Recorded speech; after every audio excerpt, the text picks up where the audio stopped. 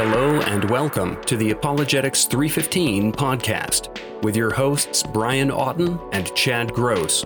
Join us for conversations and interviews on the topics of apologetics, evangelism, and the Christian worldview. Don't worry. We handle this kind of thing all the time. Welcome to the Apologetics 315 podcast. This is Chad Gross. I am coming at you from Hagerstown, Maryland, and I am, of course, with the man, the myth, the legend, Brian Auten. And we are here this year. Happy 2022. We are going to continue to work hard to set apart Christ as Lord in our hearts and always be ready to give a defense to anyone who asks you for a reason for the hope that is in you. But we are going to strive to do so with gentleness and respect. Brian, Happy New Year. Happy New Year. Yeah, good intro, Chad. You've got it. You've got the you've got the role now. I've been practicing that for ever since I bombed the last one. I need to up my game now and come up with something better. You know, you throw a verse in there and I mean business. I mean business. Next time there's going to be tongues and prophecy on mine. Take that. Hey, it was funny, though, because I was thinking today, for some reason, it just popped in there I was like, man, we always say Apologetics 315 podcast. But I wonder how many people or if anybody's listening and they're like, I wonder why it's called Apologetics 315. So that's why it's based on 1 Peter 3:15. When Brian founded the ministry, that seemed like a great name, considering the verse is always cited to justify why all believers should be involved in doing apologetics. Yes, amen. Well, on a different note, my wife wanted to know was your name really Chadwick? Oh, you know what? A lot of people have asked me that. First of all, no, it's not. It's just plain old Chad. I'll tell you real quick how I got my name. And it really is quick. My mom. Now, remember, I'm 45. So when my mom was carrying me in the womb, she was convinced that I was going to be a girl. Because of, remember back then, this is before ultrasound and all this fun, right? So she was going by my brother and my older brother, he felt different. He sat different in her belly. There were differences in her body, and she was convinced that I was a girl. So she had no boy name picked out. No boy name. So that's how convinced she was. So obviously she went into labor. I was born. They were at the hospital, and my dad and my mom had no name for me. And the hospital was literally like, we can't send you home till he has a name. And so they were watching in the hospital this nighttime soap opera that she doesn't remember what it was called. And there was a doctor named Chad. And my mom and dad were like, I like that name. And so they went with Chad. Now, when I was younger and people would ask me if my real name was Chadwick, I hated it. For some reason, I just thought, it's not Chadwick. That's stupid. Now that I'm older, there's actually part of me that kind of wishes it was Chadwick. It's kind of, I don't know, distinguished a little bit. Yeah, well, it could be like, well, yeah, my name's Chad, but you can call me Chadwick. Yeah, yes.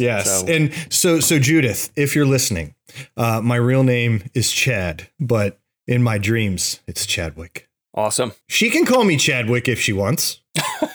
Well, the reason she thinks that is because sometimes I refer to you as Chadwick in the house, okay. You know what I'm saying? Gotcha. So that was a really long answer to a really easy question, but I thought it was interesting.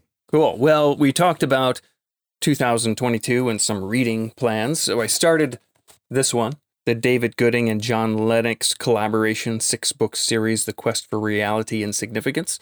So I'm almost done with book 1, Being Truly Human. And you know what? I've figured out the solution for me.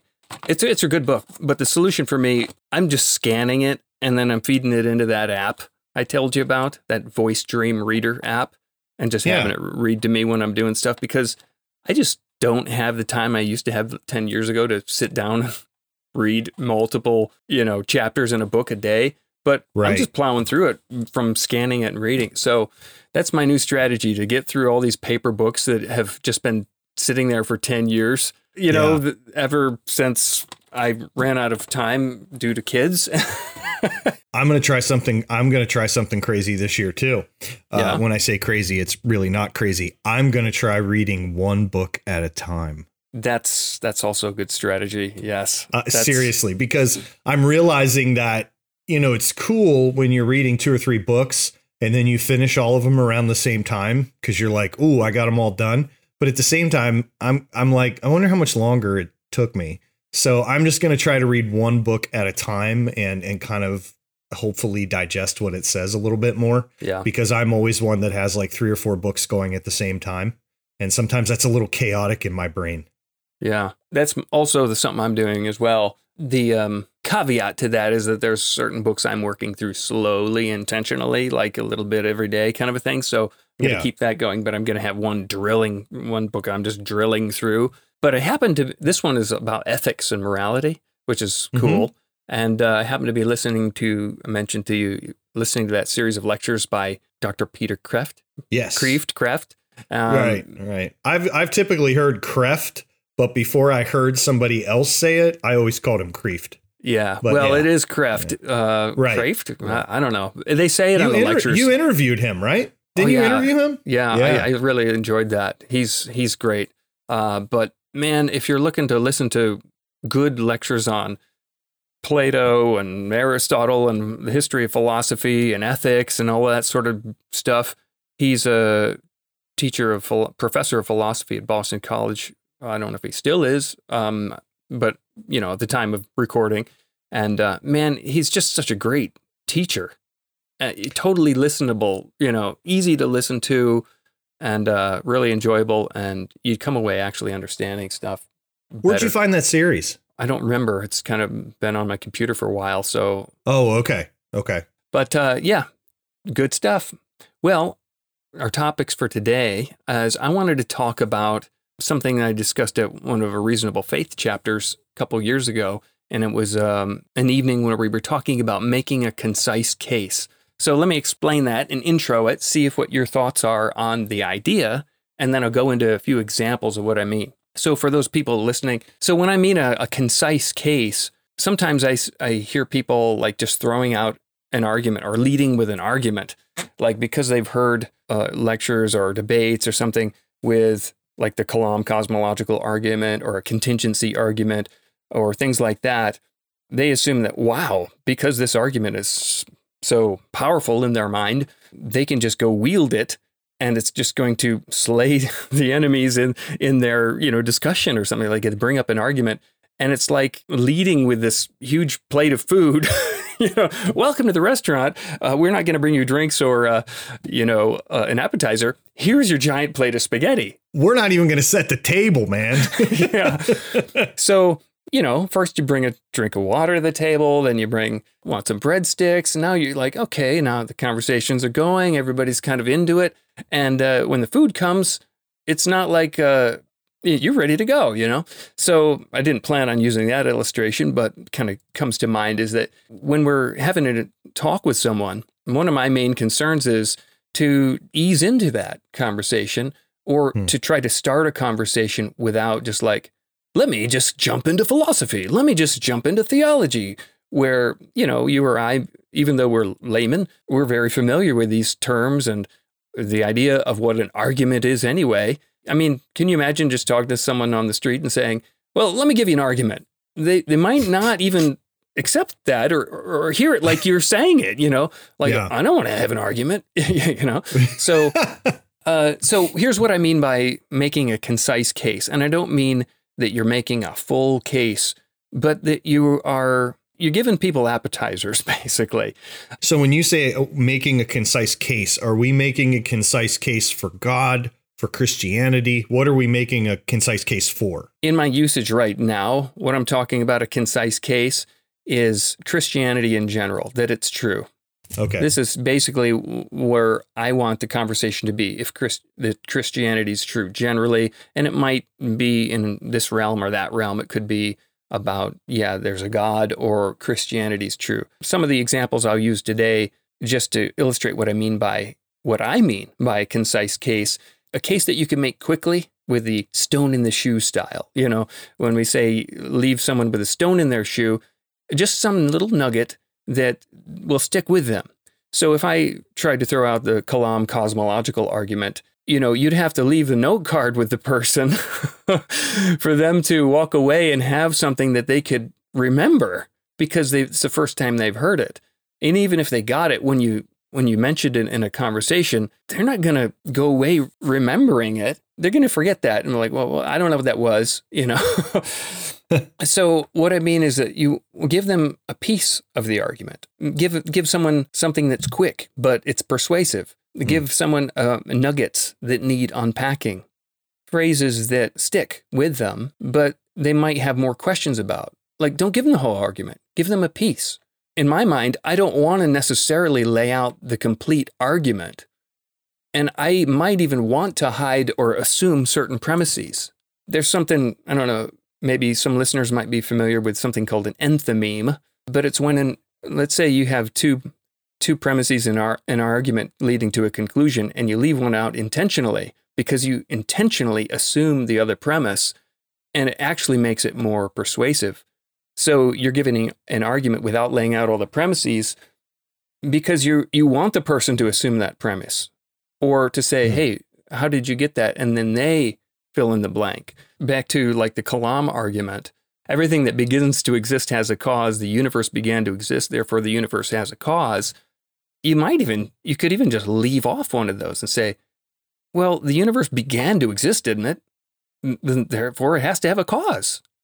Mm-hmm. So you're assuming that, not out of deception, but out of proper rhetoric where you're using an enthymeme where you're actually say, oh, I'm assuming you understand that everything begins to exist has a cause. Why would you need to lay that out so explicitly? We're not doing philosophy while we're, not doing formal philosophy in a conversation. So the idea is that you just try to make it more palatable. Well, the universe began to exist. Don't you think that has a cause? I think that's more persuasive in a conversation than, well, let me give you an argument. Number one, everything that begins to exist has a cause. Number two, the universe began to exist. Number three, the universe has a cause. Now, don't you think the conclusion follows logically and necessarily from the premises? That you lost them. Yeah. So I'm thinking about what brought this back to my mind was that I'm trying to formulate apologetics that I can explain to my kids. And so whenever I'm sitting down with them, I realize that what works for my understanding doesn't translate. So I'm trying to think of what they like. They like Legos. So, so I'm thinking, wow, those Legos just put themselves together really well, didn't they? No, you did that. Can't they just do that by themselves? So I'm trying to give package ideas that sort of design arguments in illustrations like that. So back to what is a concise case. It's less formal. It's more conversational. Making a concise case is the view that you never want to start with a full-blown argument if you don't have to.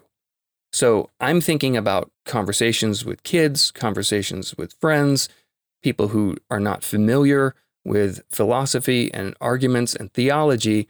My thought is what I want to do is make a concise case. And I know I'm misusing the word concise case, but I'm just trying to make a quick, pithy way to open that conversation and to get in there. And I can take some of these more formal arguments and take pieces of them and rephrase them so that they lead into unpacking the fuller idea. Does that make sense? Yes. Yeah, it does. I'm with you thus far. Okay. Just adding a couple thoughts, I think, is going back to you using, which I think was very fitting, using that illustration of setting the table for the conversation. Yeah. I think it's important to point out, too, is that if I had, for example, you and Judith over to the house for dinner and you walked in and the table was bare, I threw down a couple plates of spaghetti and said, have at it. Not only wouldn't be very helpful, but it would be rude. Right? Yeah, it wouldn't be thoughtful at all. It would be very inconsiderate. And so in the same way, when we whack people over the head with these, I love deductive arguments and philosophy and could talk all day about it. But at the same time, you have to recognize somebody's level of knowledge when it comes to some of this through asking some good questions and through building a relationship. And then you slowly introduce these concepts like you were saying, you bring the drinks, you bring the breadsticks, and you bring those things. So there's that. I also think about the point of having one conversation, I've heard it said, is to have another conversation. Yeah. Yeah. Right. And so we're not trying to, very few times are you going to be able to get a whole case in one conversation or get somebody to the cross in one conversation. But again, you want to plant those seeds or put a stone in someone's shoe. And the goal, of course, is that you do so in such a way that somebody says exactly what the philosophers in Athens said about Paul. You know, some of them rejected him, some of them went with him, but some of them said, I want to hear more. Right. Yeah. And any of those reactions are good because at least they're a reaction.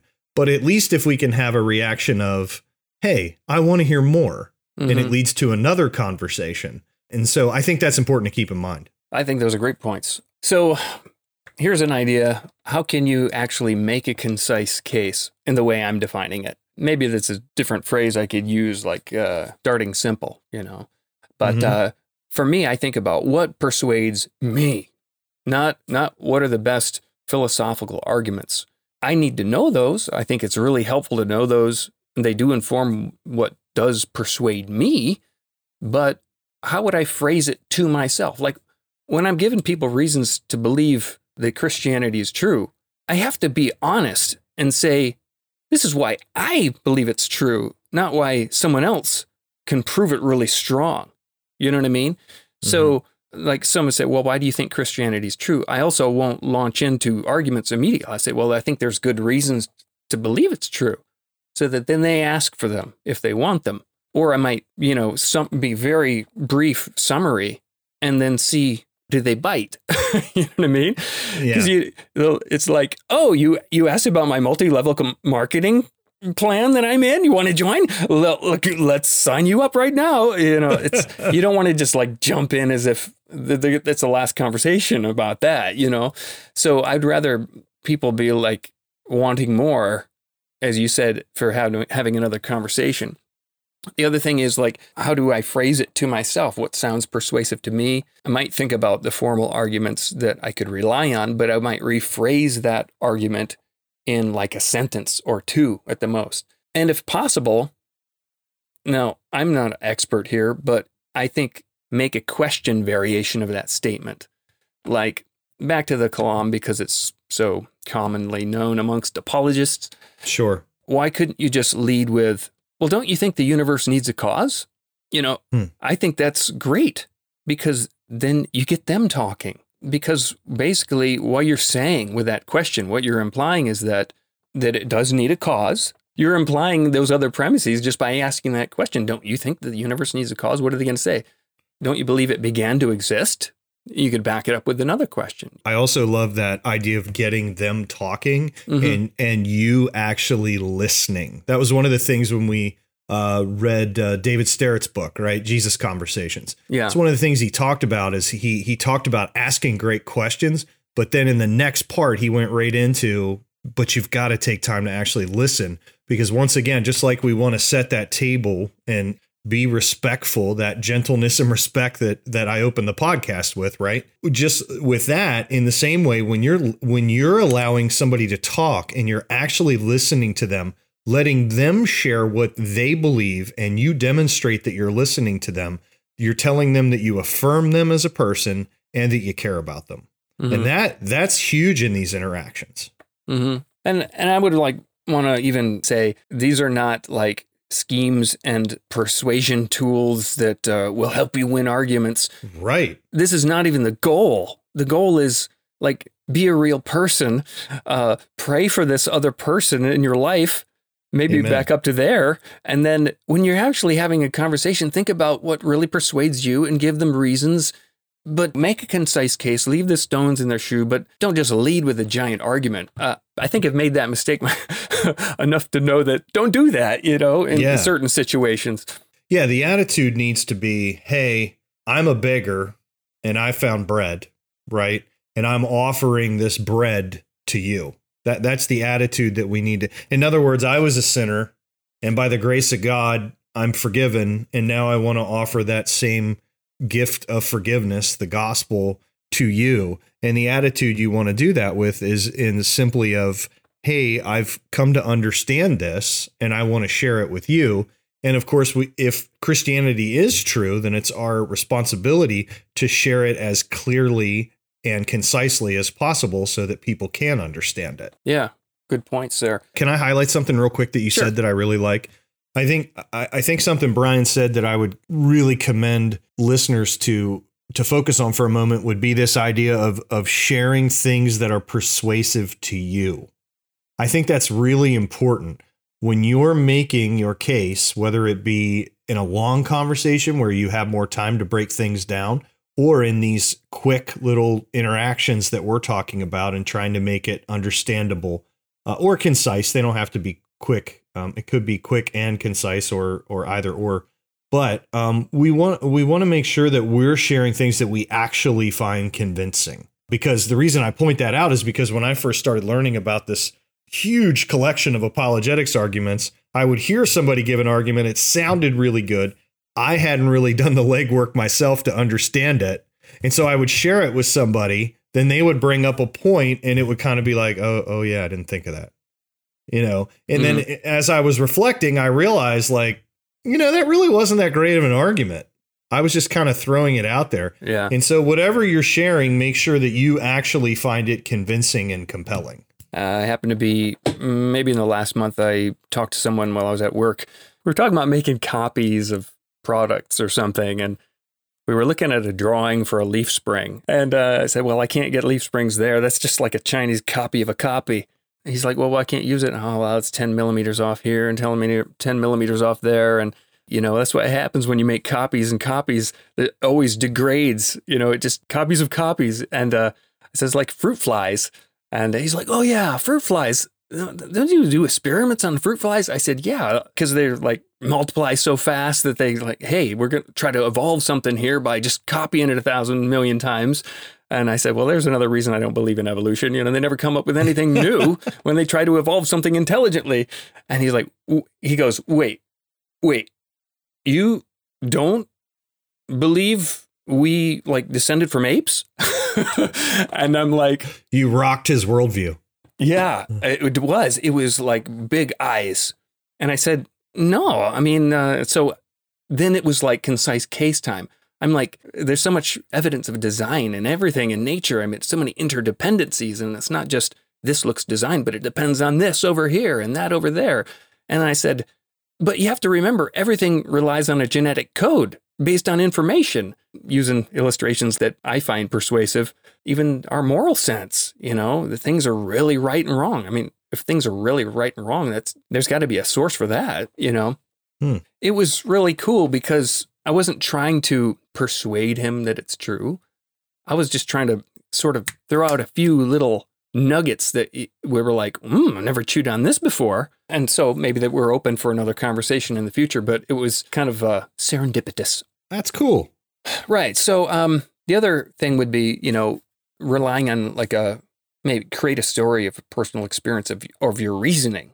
So the idea here is like, sort of like the example I just gave, like, well, I've always felt there's truly a right and wrong. And I don't think we can explain the existence of morality without an actual lawgiver taking it and phrasing it in a way that makes sense in a sort of a summarized way rather than laying it out as an argument. And I'm not trying to persuade anybody with that. I'm just trying to say, here's what persuades me. Right. You're offering warrant for what you believe. Yeah. And I'm not trying to be airtight at that point. I'm not trying to be so philosophically precise that they can't fault it. In fact, go ahead and question my imprecise language, because that just gives me the opportunity to be more precise. Right. So anyway, I want to sort of give an example or two or three of how this might be spelled out or played out. So we talked about this Kalam argument, and for the people who are not even familiar with it, great, because that's sort of who the podcast is for in a way, or people who are familiar enough with these arguments, and they're persuasive to you, but you're like, well, how do I actually use this in our conversation without tripping all over myself and, I didn't get the argument right. So maybe you've read a book like William Lane Craig's On Guard, which is really great. How do you use that? Well, This Kalam argument, for instance, everything that begins to exist has a cause. The universe began to exist, therefore the universe has a cause. It's nice and short as it is, like shortness of arguments is good, but could you shorten it further? So you could say something like, well, I think that the fact that the universe began is evidence for God because the universe needs a cause. So that's just a statement you can say without using that argument, but you're using the idea, and then when you can unpack it in a conversation, then you could go back to the argument. And that keeps you from possibly losing the person. You know, there are certain types of people who may not be familiar with deductive arguments and things like that, who, if you were to start out the conversation saying something along the lines of, well, let me give you a deductive argument. It's called the Kalam cosmological argument. Premise one, you see what I'm saying? As soon as you begin that, a lot of people they're still going to make eye contact. They're still going to look at you, but in their minds, they're going to kind of glaze over. Yeah. Because normal people don't talk that way. Yeah. And, you know, me and you offline have talked about how certain theological positions or theologians can be like poo-poo on philosophy because, you're not being theological enough. But there's plenty of Christians who don't have anything against philosophy. They just don't like jargon that they're not familiar with. Exactly. So they might hate the idea of philosophy that has been created in their mind due to people talking over their head about good stuff, but you just got to keep it kid friendly. So back to the idea of how can I use this for my kids, How could he shorten it further, this Kalam argument? It seems to me God's the best way to explain the fact the universe had a beginning. Or you could say, I think the universe needs a cause. Mm-hmm. Why can't you say that? Use that as your lead. I think the universe needs a cause, and let them respond and then question their responses. How to make it into a question. Don't you think the universe needs a cause? Don't you think things that begin to exist need a cause? Or how do you explain the beginning of the universe? Ask them. So you're using these arguments for conversation starters. I mean, I think Leibniz, right? He asked the question, why is there something rather than nothing? And even starting with a question like that, I remember the late Norm Geisler telling a story about debating a prominent atheist, and they were in the debate, and he asked the atheist during the cross-examination, why is there something rather than nothing? And the atheist actually said, that's a really, really good question. And so point being is that, sometimes questions that have been around a long time are still great questions to ask to make the point or to get somebody thinking, because ultimately that's the goal, right? To get them thinking. Because in our everyday life, when we're going about our jobs and our everyday living, we don't always stop to think about these things. And so that's a great way to put a stone in somebody's shoe, is just to ask them a question like that they don't typically ponder. Right. Well, here's a moral argument. If God does not exist, objective moral values do not exist. But objective moral values and duties do exist. Therefore, God exists. So back to the idea, is there a way to shorten it further to make it more conversational in a statement? So you could say, these are just ideas I came up with. I think that there's truly right and wrong, or a moral law. And that for that to be the case, there must be a lawgiver. Or you could say, I think God best explains our moral experience of the world. Or I think without God as the source of moral values and duties, that true right and wrong cannot exist. Now, I think, even though I wrote that down some time ago, I could probably shorten it further. I think you need God for there to truly be right and wrong. I think things can't really be truly right or wrong or good or evil unless there's a God. And then you could just go from there, Yeah. Or even saying something like, I think the moral truths that we all experience and even defend in many cases are best explained by God's existence. Mm-hmm. Yeah. Here's the second step. Can you make it into a question? So you could say something like, don't you think that objective right and wrong really do exist? So that's kind of assuming they'll affirm the premise that objectivity requires an external standard. Or wouldn't you say that some things truly are objectively right or wrong? Isn't the fact that some things truly are right and wrong evidence that there must be an objective standard for the moral law? Now, I still think, after I've written those down some time ago, that they can be shortened even more. Like, how do you explain morality? Like, how can something really be right or wrong? What standard do you use? Some of those things could be conversation starters. But if for someone were to ask me why I think God exists, I'd say, like, I truly have a sense of things being right and wrong. And I don't think that's just a social construct. I think that for things to be truly right and wrong, there needs to be a standard. And I think that is best explained by God. So there's just ideas of how you can maybe make it your own. I'm not saying like use these for yourself unless you're like, yeah, that's perfect. Probably not. But how can you make it into a question? How can you lead with just a simple statement that spells out what persuades you in a way that's not going to give them the whole entree? So, Chad, you just mentioned why is there something rather than nothing? And that is perfect because it leads right into this contingency argument. Yes. Now, here's the argument. Now, are you going to use this in a conversation? Number one, everything that exists has an explanation of its existence, either in the necessity of its own nature or in an external cause. Number two, if the universe has an explanation for its existence, that explanation is God. Number three, the universe exists. Number four, therefore, the explanation of the universe's existence is God. Great for reading a book, understanding the concept, seeing if it's logically airtight, finding out every detail of the premises, but it won't work in a conversation. Not the way I talk to people. You mean you're not going to explain the principle of sufficient reason to me right now? That's very disappointing.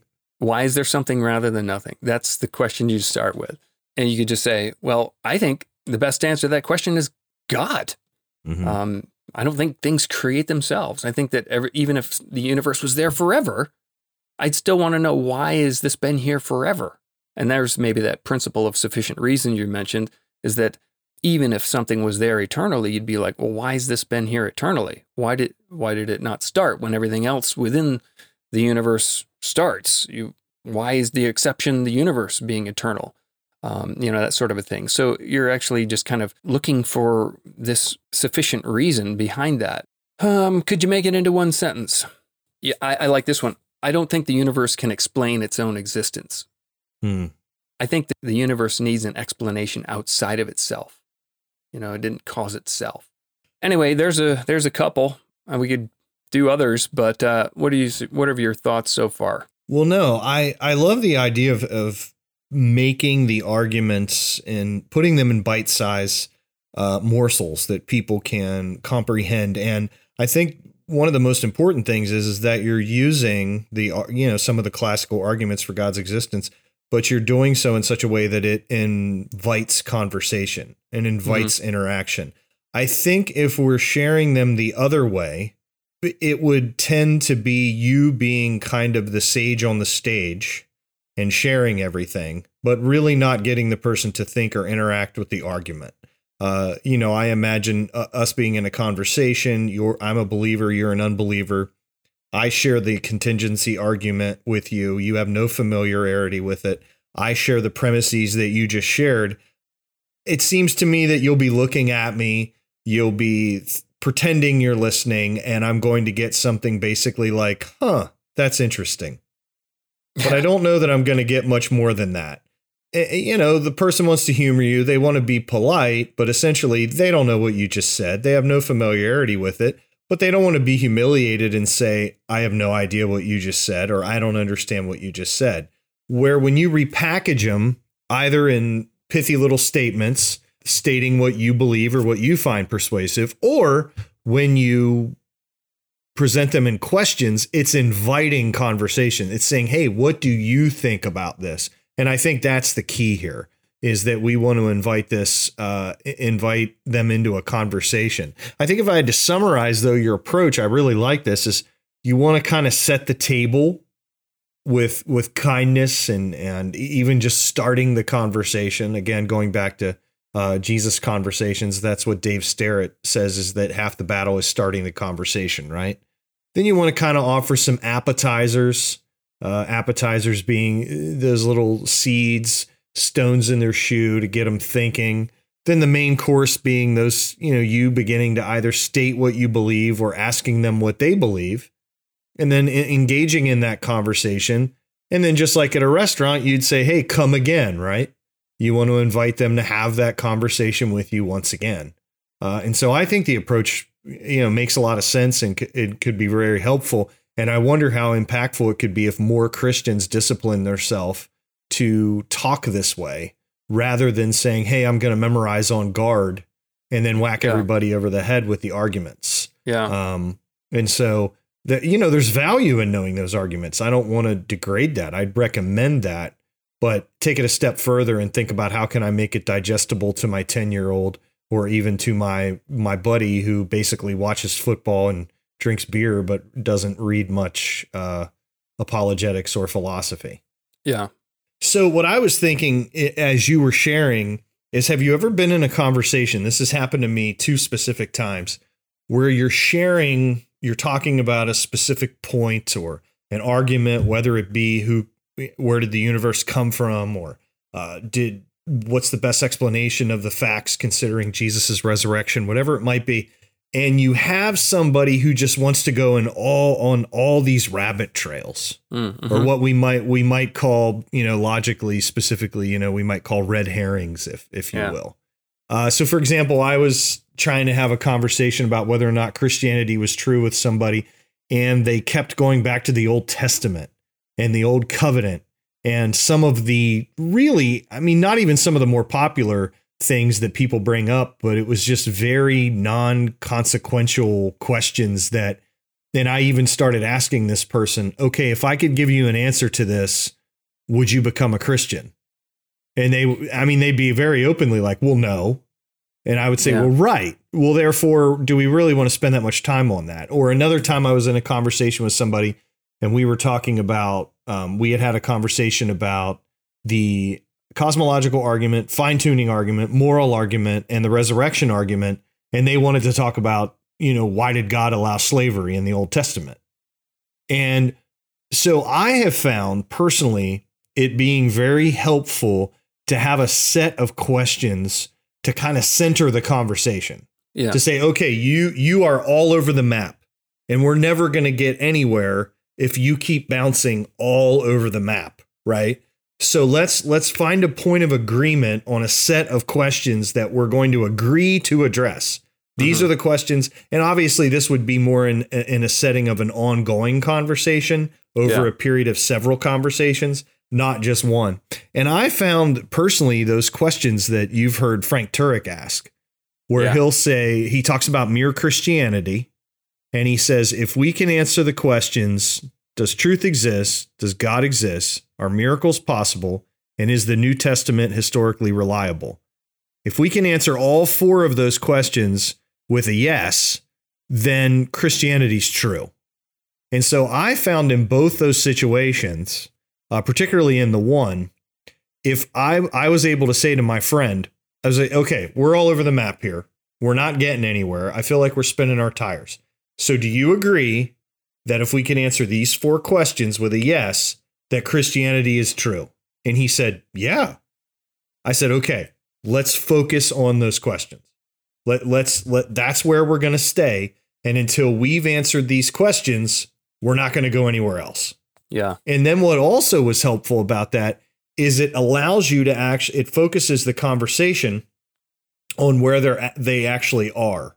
Yes. So for example, this individual said, yeah, I absolutely believe that truth exists. It's self-refuting to say it doesn't. I'm right there with you. Okay, good. All right, where are you at? Does God exist? Do you believe that is true? Yes, I believe God exists. I don't know who he is, but I believe he exists. Okay. Do you believe miracles are possible because God exists? And I shared a bit about C.S. Lewis's comments about that. He said, yeah, that makes sense. If God exists, then he's at least able to do a miracle. Doesn't mean he has, but it means he's able. Okay. Do you believe the New Testament's reliable? I'm not sure about that. Okay. That's where our focus is. That's what we're going to focus on because you agreed that if these 4 questions are a yes, then Christianity's true. Those other issues that are important, and we're not going to avoid them. We're not going to not talk about them, but we're just going to say they're kind of distracting from the main issue right now. And these 4 questions are going to keep us on the main issue. If we can answer these 4 questions, yes, then Christianity's true. Then we can talk about those other questions at other points. Yeah. It sounds too like that makes a lot of sense because the fact that if you haven't settled the is it true or not issue, then why would you be talking about whether God did this in the Old Testament or did that in the Old Testament? Because, well, if it's not even true, what does it matter? It's kind of like talking about the Lord of the Rings and whether they should have rode the eagles or not, into Mordor. Like, okay, this is just wasting your time speculating. Whereas, okay, if it's true, then okay, now we can talk about the other stuff and actually have grounds to reconcile or come up with solutions or, whatever. So that makes a lot of sense.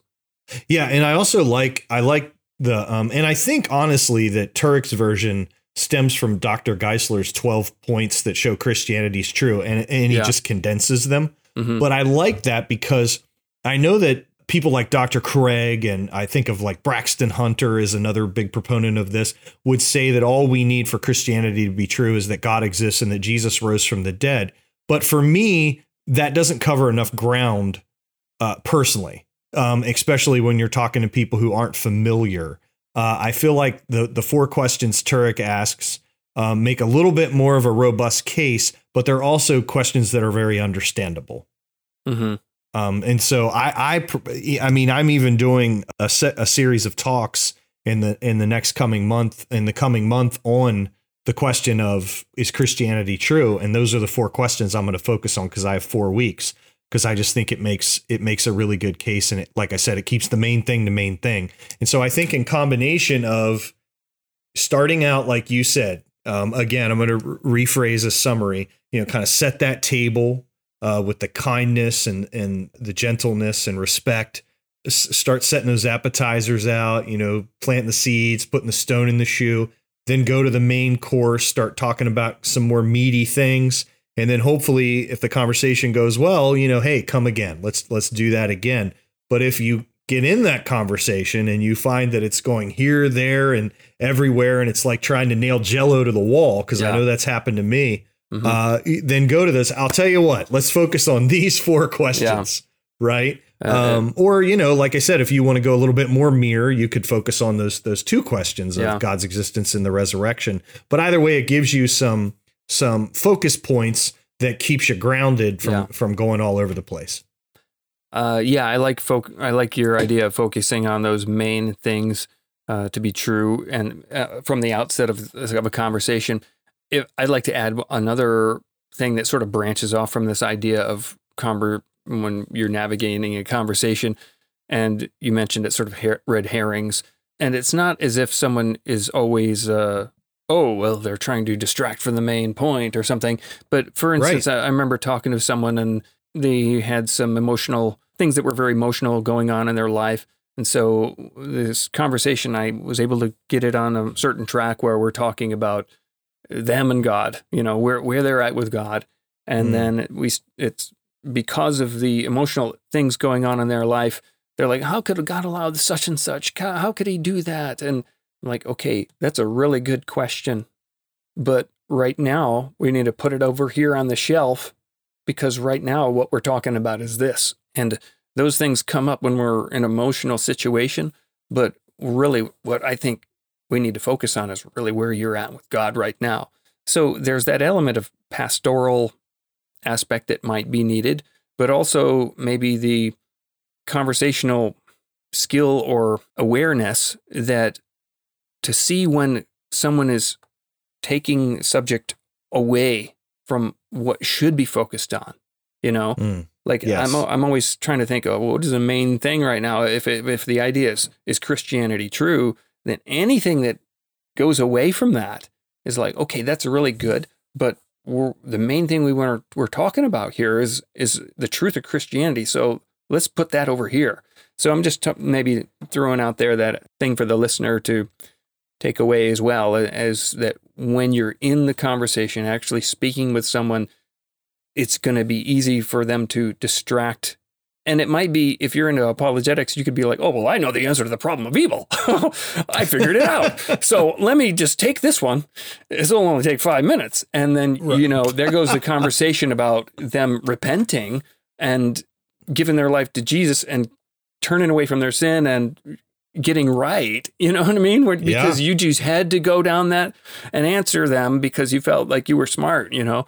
And, if listeners are happen to be thinking about how they've approached an unbeliever and they're hearing things that we're saying are errors, for example, trying to go off on every rabbit trail that the unbeliever drags you down. And I quite agree with Brian that a lot of times we will assume the worst here in those interactions, but it could be that, hey, the reason they're going on all these different topics is because they've been thinking about this stuff for a long time and nobody talks to them about it. And so now they finally have somebody talking to them about it. And so it's all just coming out. So that's not a bad thing. Yeah, that's interesting. Yeah. If you're hearing some of the things we're saying and you're kicking yourself and saying, oh, I've done that before. The only reason I know a lot of this stuff is because I was on my blog or emailing back and forth with unbelievers, and I would send my stuff to Brian and I would say, hey, man, do you want to look this over? And Brian finally, I remember I was interacting with a guy named Bob. I remember this. And Brian was literally like, hey, man, a lot of good content, a lot of good stuff. He was very nice, but he said, you guys are all over the place. Like, you're going to go back and forth with this guy for how long? And he's just going to keep going. He's already demonstrated that. And Brian was the one that started helping me begin to think about, okay, what's the real focus here? What's the real issue here? What do you want to spend your time discussing? Because you're trying to answer 4 or 5 different points here. And as soon as you answer them, he just comes back with 4 or 5 more. And so I learned this myself from Brian. And so my point is that it does take practice. It does take having other people, to bounce thoughts of and stuff. And so look at it as a journey, look at it as learning. Don't be discouraged. Keep at it. Well, I'm glad that was helpful. I find all this sort of stuff always good to try to refresh myself on, because it reminds me that I want to have more conversations with people. And that, and I think that when we talk about conversations and how we want to have conversations and what we want to achieve in those conversations, then we start seeing the opportunities as well. So even if we're not doing it, let's start talking about it so that at least, if nothing else, our eyes are opened up a little bit more to see the opportunities that are right in front of us. And let's pray. We pray for you in Jesus' name that opportunities would come to you and that you would be ready to give an answer. And so, amen. Thanks for joining us for the podcast. We wish you all the best in 2022. We hope you'll stick with us. Yes, and Happy New Year, and thanks so much for listening. Thanks for listening to the podcast. If you have a question you'd like us to address or just a message for us, feedback, good or bad, you can either email us at podcast@apologetics315.com or leave a voice message for us using SpeakPipe. Just go to speakpipe.com/apologetics315 to leave us a message. And remember, if you include a Ghostbusters quote in your question, we guarantee that we'll read it on the podcast. We also ensure up to 50% better quality answers. Also, if you've enjoyed today's podcast, please leave a review in iTunes or the podcast platform of your choice. And please share this episode with a friend if you found it useful. Remember, you can find lots of apologetics resources at apologetics315.com, along with show notes for today's episode. Find Chad's apologetic stuff over at Truthbomb Apologetics. That's truthbomb.blogspot.com. This has been Brian Otten and Chad Gross for the Apologetics 315 podcast, and thanks for listening.